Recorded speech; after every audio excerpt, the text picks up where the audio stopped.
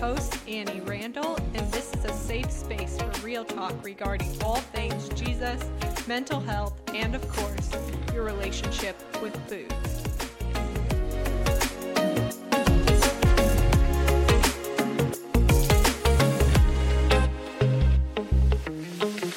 For the last episode of this season, we have with us a past client of mine, Brittany Duke. Brittany and I started working together way back in, I think it was 2018, and we worked together on and off for 2 or so years.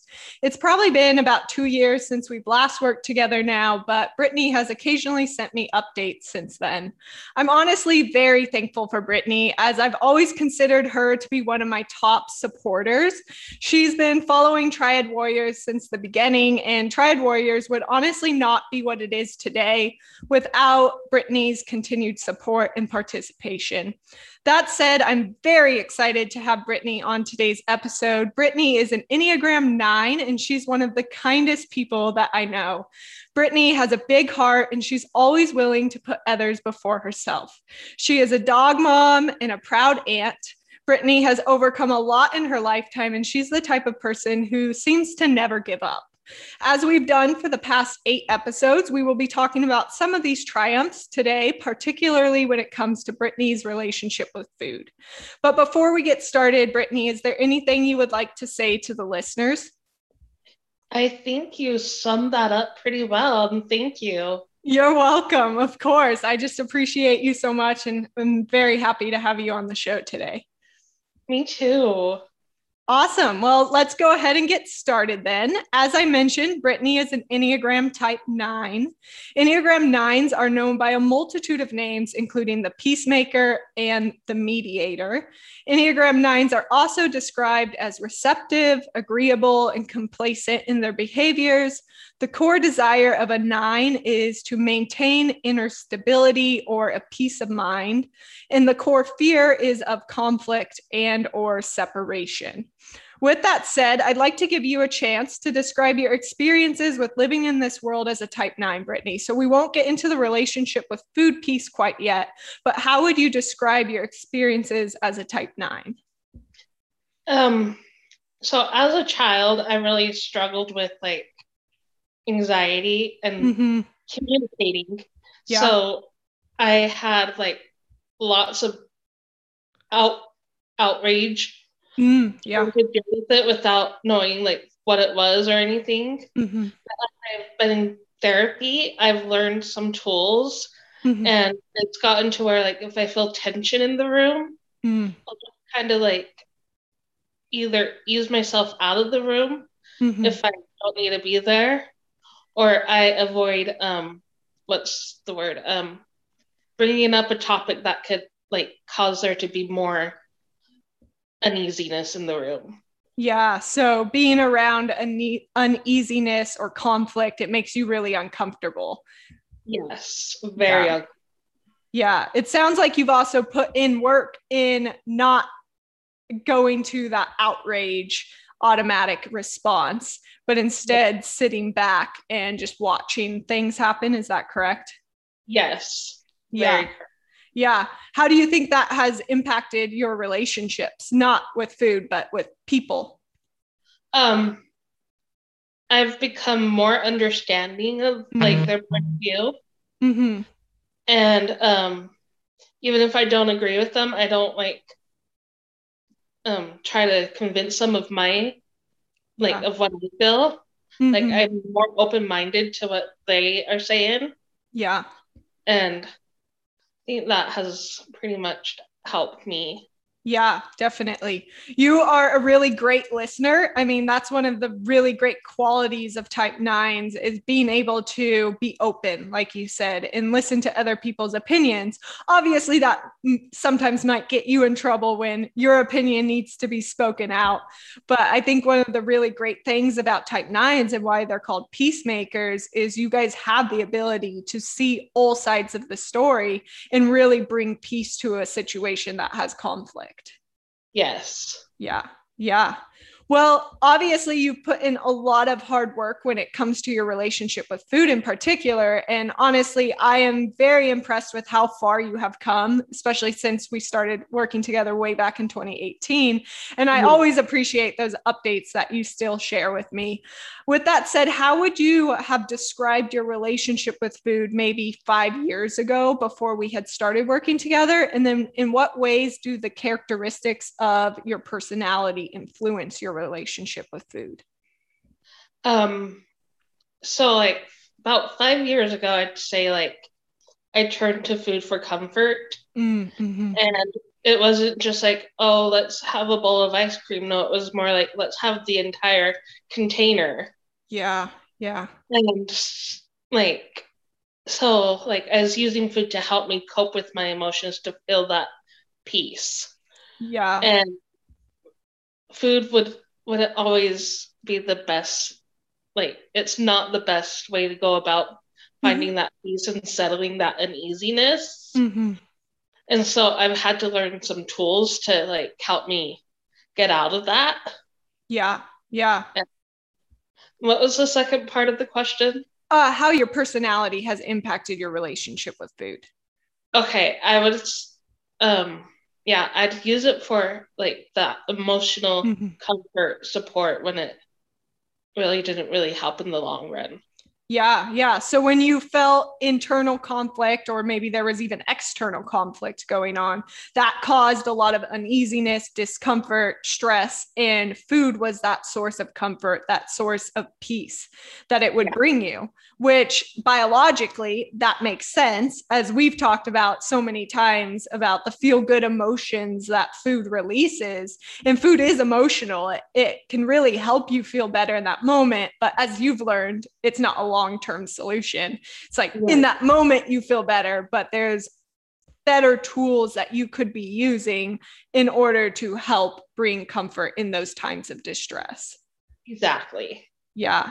Yeah. And we'll get into those tools specifically of what has helped you in your relationship with food a little bit later in the call. But yeah, I mean, it's very challenging when food is seen as this source of comfort that maybe then also causes you distress. Can you explain that a little bit too, of how you felt about yourself using food as comfort? Ashamed in a way. Mm-hmm. Like I wanted to hide it from other people. Yeah. Like it was a secret I would keep. Yeah. And like I wanted to think people like didn't judge me as I was like hiding and eating or hiding and binging. Yeah.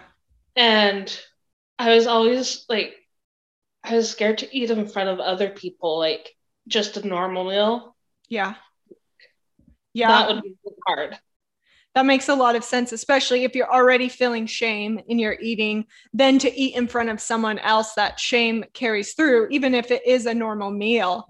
But so many people struggle with that shame in their relationship with food because, I mean, we'll talk about this a little later, but culture is always telling us that we're eating too much or that we need to ignore our bodies and not trust our body's signals. And so it's very easy when food becomes that source of comfort or whatever it is to feel that shame when you have all of these pressures and mixed messages coming from outside.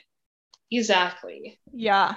Yeah. Can you think of a time in your life when you felt disconnected from your own wants and needs regarding food? And if yes, please explain what that looked like for you.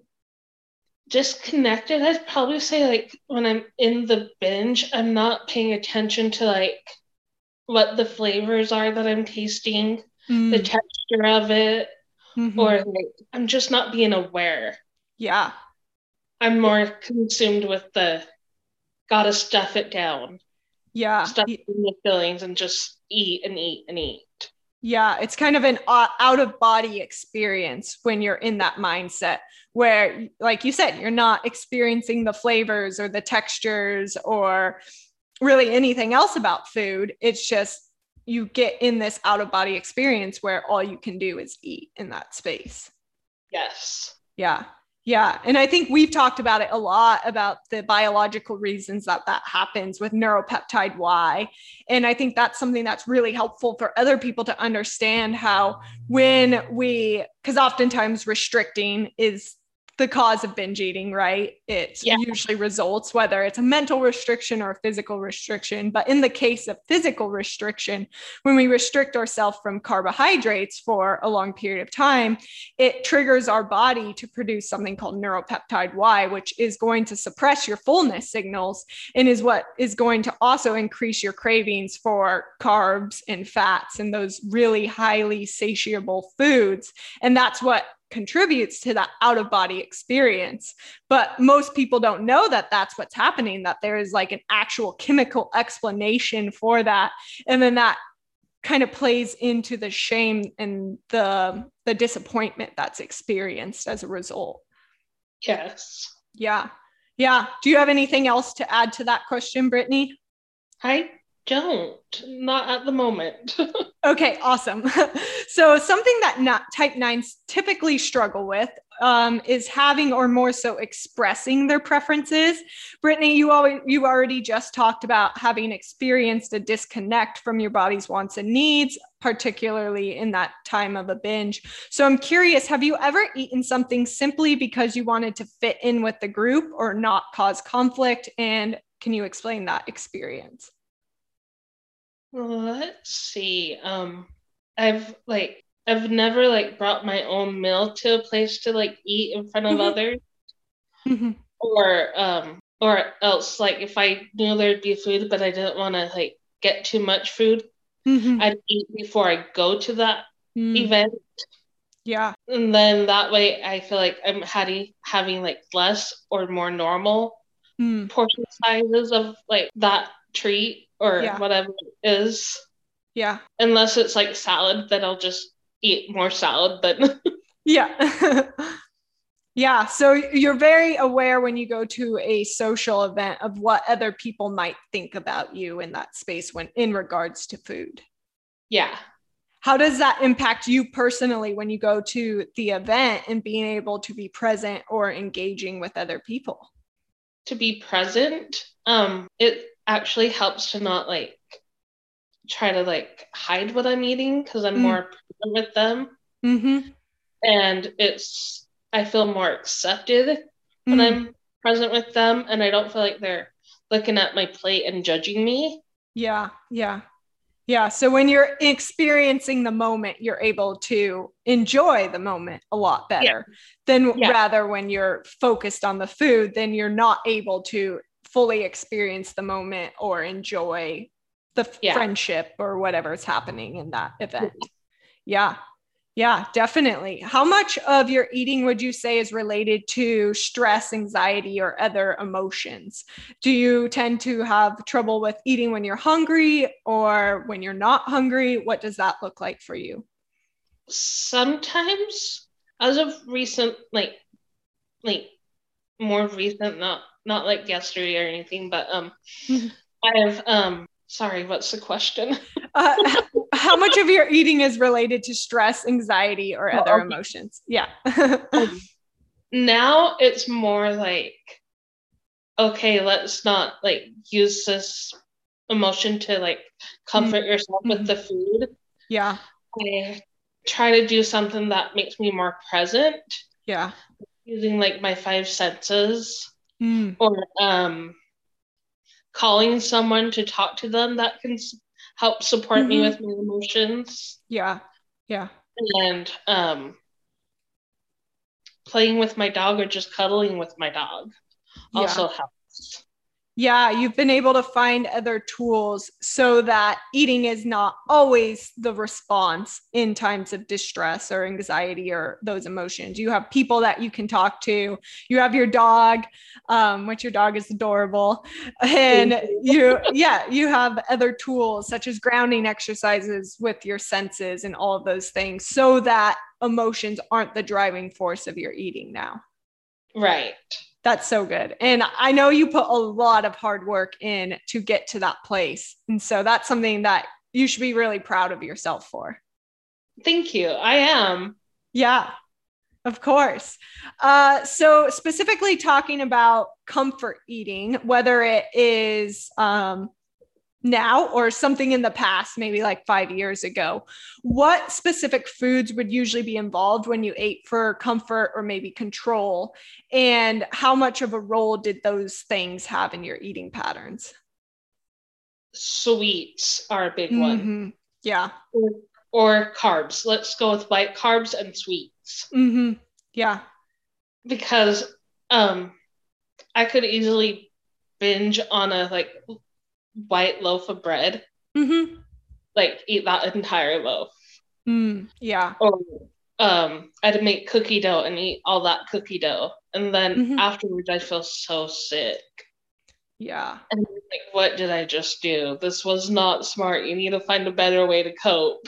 Yeah. Yeah. So there was a lot of physical like discomfort that happened after those periods of eating for comfort. It was something that you initially did to bring you comfort, but it brought you discomfort because you felt sick or had a stomach ache or all of those things. Yeah. Yeah. Yeah. And like we've talked about already, you've found tools already to help you not turn to that, which is so great. Yeah. Awesome. Which I'm very thankful for. Yes. Oh, I'm sure. It's not fun to feel sick or to feel like you've eaten so much and too much or whatever it is. Yeah. Yeah. Yeah. I know that there have been many complexities in your relationship with food. And in that survey you had filled out a little bit earlier, you talked about influences of others in your relationship with food, whether that be choosing foods that others are eating simply because you don't want to cause the conflict, or following unhelpful groups on social media. With that in mind, can you describe the ways in which either family members, the media, and or diet culture have impacted your relationship with food? So there's one time, like I was maybe 7 years old, or like between 5 and 7 years old, and I was playing on the piano in the basement, and I was pretending like I was like pointing. I was on a plane on the bench, and I pointed it over, and I'm like, oh, there's a shadow right there of my finger, and so I moved my hand back. I'm like, that shadow didn't move. What is that?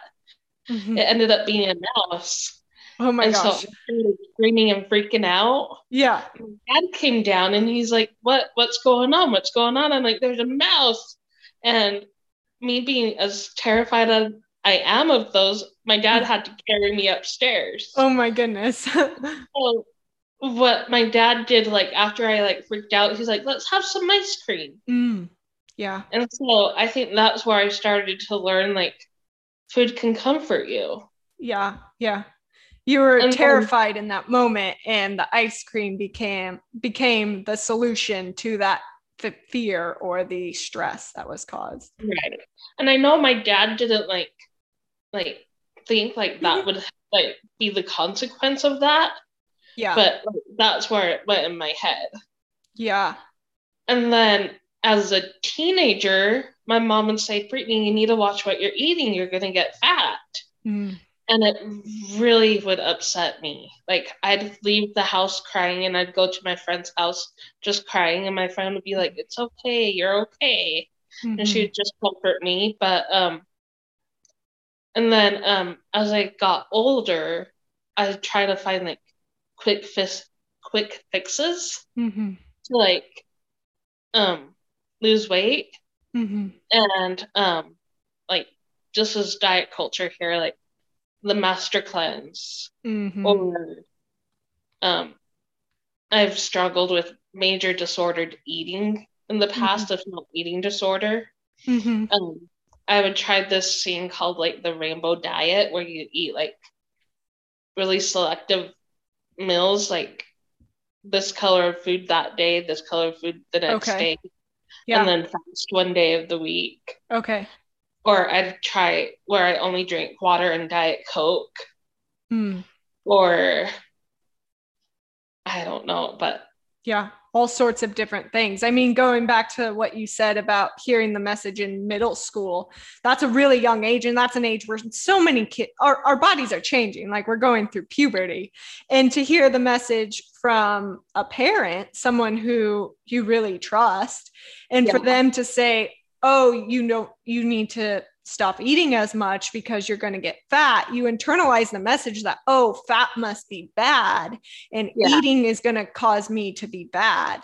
And so then it makes sense that you turn to these quick fixes, because diet culture is everywhere. There's all of these empty promises that if you do X, Y, and Z, you're going to lose weight and it's going to solve all your problems in life.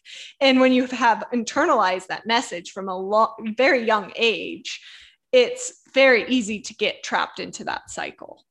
Yes, very much so. Yeah. I kind of cut you off. Did you have more that you wanted to add to that? Not that I can think of. I think I was done.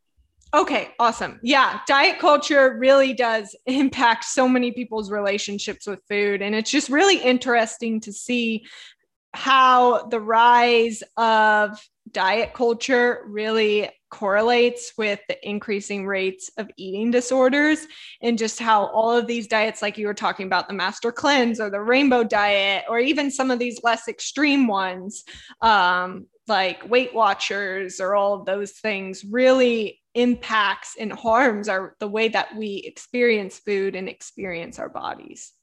Yes. Yeah. So as we already discussed, you've done a lot of work in your relationship with food over the past few years. And I know that relationship is still in progress, as it honestly is for us all. We are all a work in progress, and you never really reach a place of arrival in anything in life. But I'm truly so proud of you and how far that you have come in your relationship with food. So how would you describe your relationship with food today? And what were the tools, mindset shifts, and or behavior changes that have helped you to get here? So in the past, I would pretty much cut out an entire food group, or I would be I still have a hard time keeping it in my house, but when I'm noticing I'm having that craving, I'll go to the grocery store or the gas station and pick up one of those things I'm craving and buy it and then enjoy it. Yeah. Until I feel like I'm ready to keep it in my apartment. But so I'm not saying oh, this is a craving I'm having, I can't have it. Yeah. I'll go out and I'll treat myself to that craving. Yeah. Whereas before I wouldn't.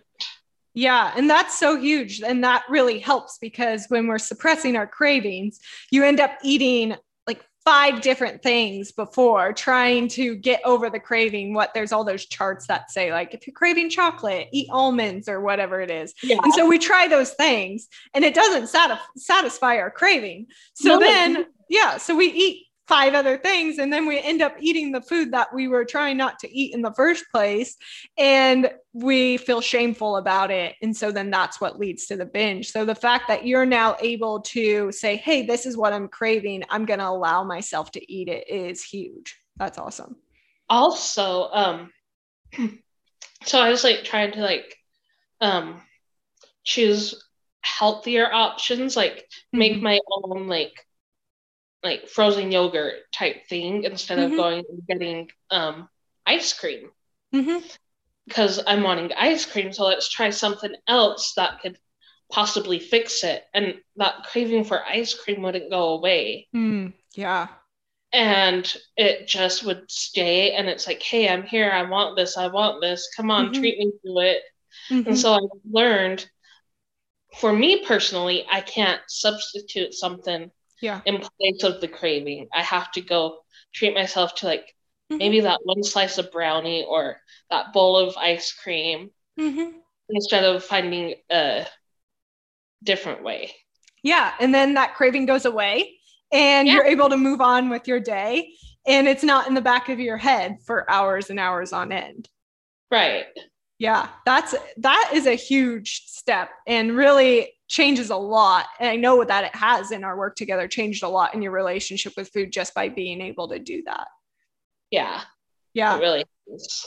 What other tools or mindset shifts have helped you in your relationship with food?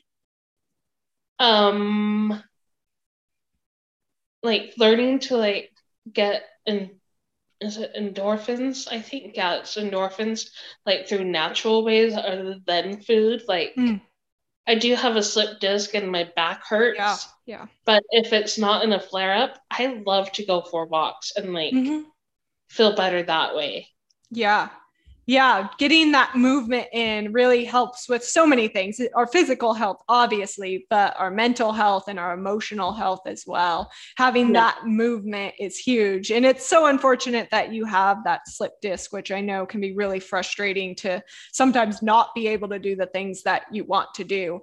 But having those walks as a way to give you those feel good chemicals, feel good emotions is so important. Yeah. And I've noticed like sometimes if I'm like working out, I'll feel like that surge of endorphins like come on. Like, oh, I love this. Yeah. That's awesome. You can like feel the moment where it's like, yes, this feels great. Yeah. I love that. What other types of movements do you like to do, Brittany? There's this person online that's called the Fitness Marshal. Okay. And he does dances that people can follow along and dance and move their body to. And I love like doing that. That's awesome. So, like I'll stream YouTube on my TV and like do those dances, and I find that really fun. That's awesome. And I know you love dance so much because you were a dancer growing up. And so being able to go back to your roots essentially and do the thing that you love, that's so fun that you can do that from the comfort of your own home, essentially. Yeah. And it's a lot of fun because he like does like current music instead of like, so it's like, oh, I like this song. Let's go even harder with this. Yeah. So that's awesome. I love that. Cool. Is there any other tools that have helped you? Anything else you want to add to that question? I think that's good. Awesome. Well, that's all of our questions for the interview. Is there anything else you want to add in general? Just listen to what your body is saying. Like if you like want that bowl of ice cream, go and enjoy it and don't find a substitute for that ice cream. Unless you have like a disease like diabetes or something and you can't do that, like, but there's medical reasons. Yeah. There's definitely intolerances, allergies, all those sorts of things. But that's such a great piece of advice. Ultimately, it comes down to, like you said, listen to your body. So many of us are disconnected from our bodies and ignoring our bodies, whether intentionally or whether because we've been ignoring our bodies for so many years that's kind of the automatic way we go. But being able to reconnect with your body and listen to your body, that is a great piece of advice for everyone. It is. I agree. Awesome. Well, Brittany, it is always a pleasure to speak with you. I do have one quick short question though, and this is one that I'm asking every one of my interviewees just because I think it would be fun to see the answers. But my last question is, what is your favorite food? My favorite food? I would just have to say funeral potatoes. Funeral potatoes. They're like cheesy potatoes with cornflakes on top. Ooh, that sounds really good. Yeah. Why have they called funeral potatoes? Because you serve them at funerals. Oh, okay. They do. Okay, in Utah. Yeah. That's awesome. That sounds really good, though. I feel like I've had something similar to that, maybe on like Thanksgiving. Obviously, different occasion than funeral, but that's delicious. Cool. Well, again, thank you so much, Brittany, and thank you to everyone for listening. This is the last episode of this season, so we will catch you on the next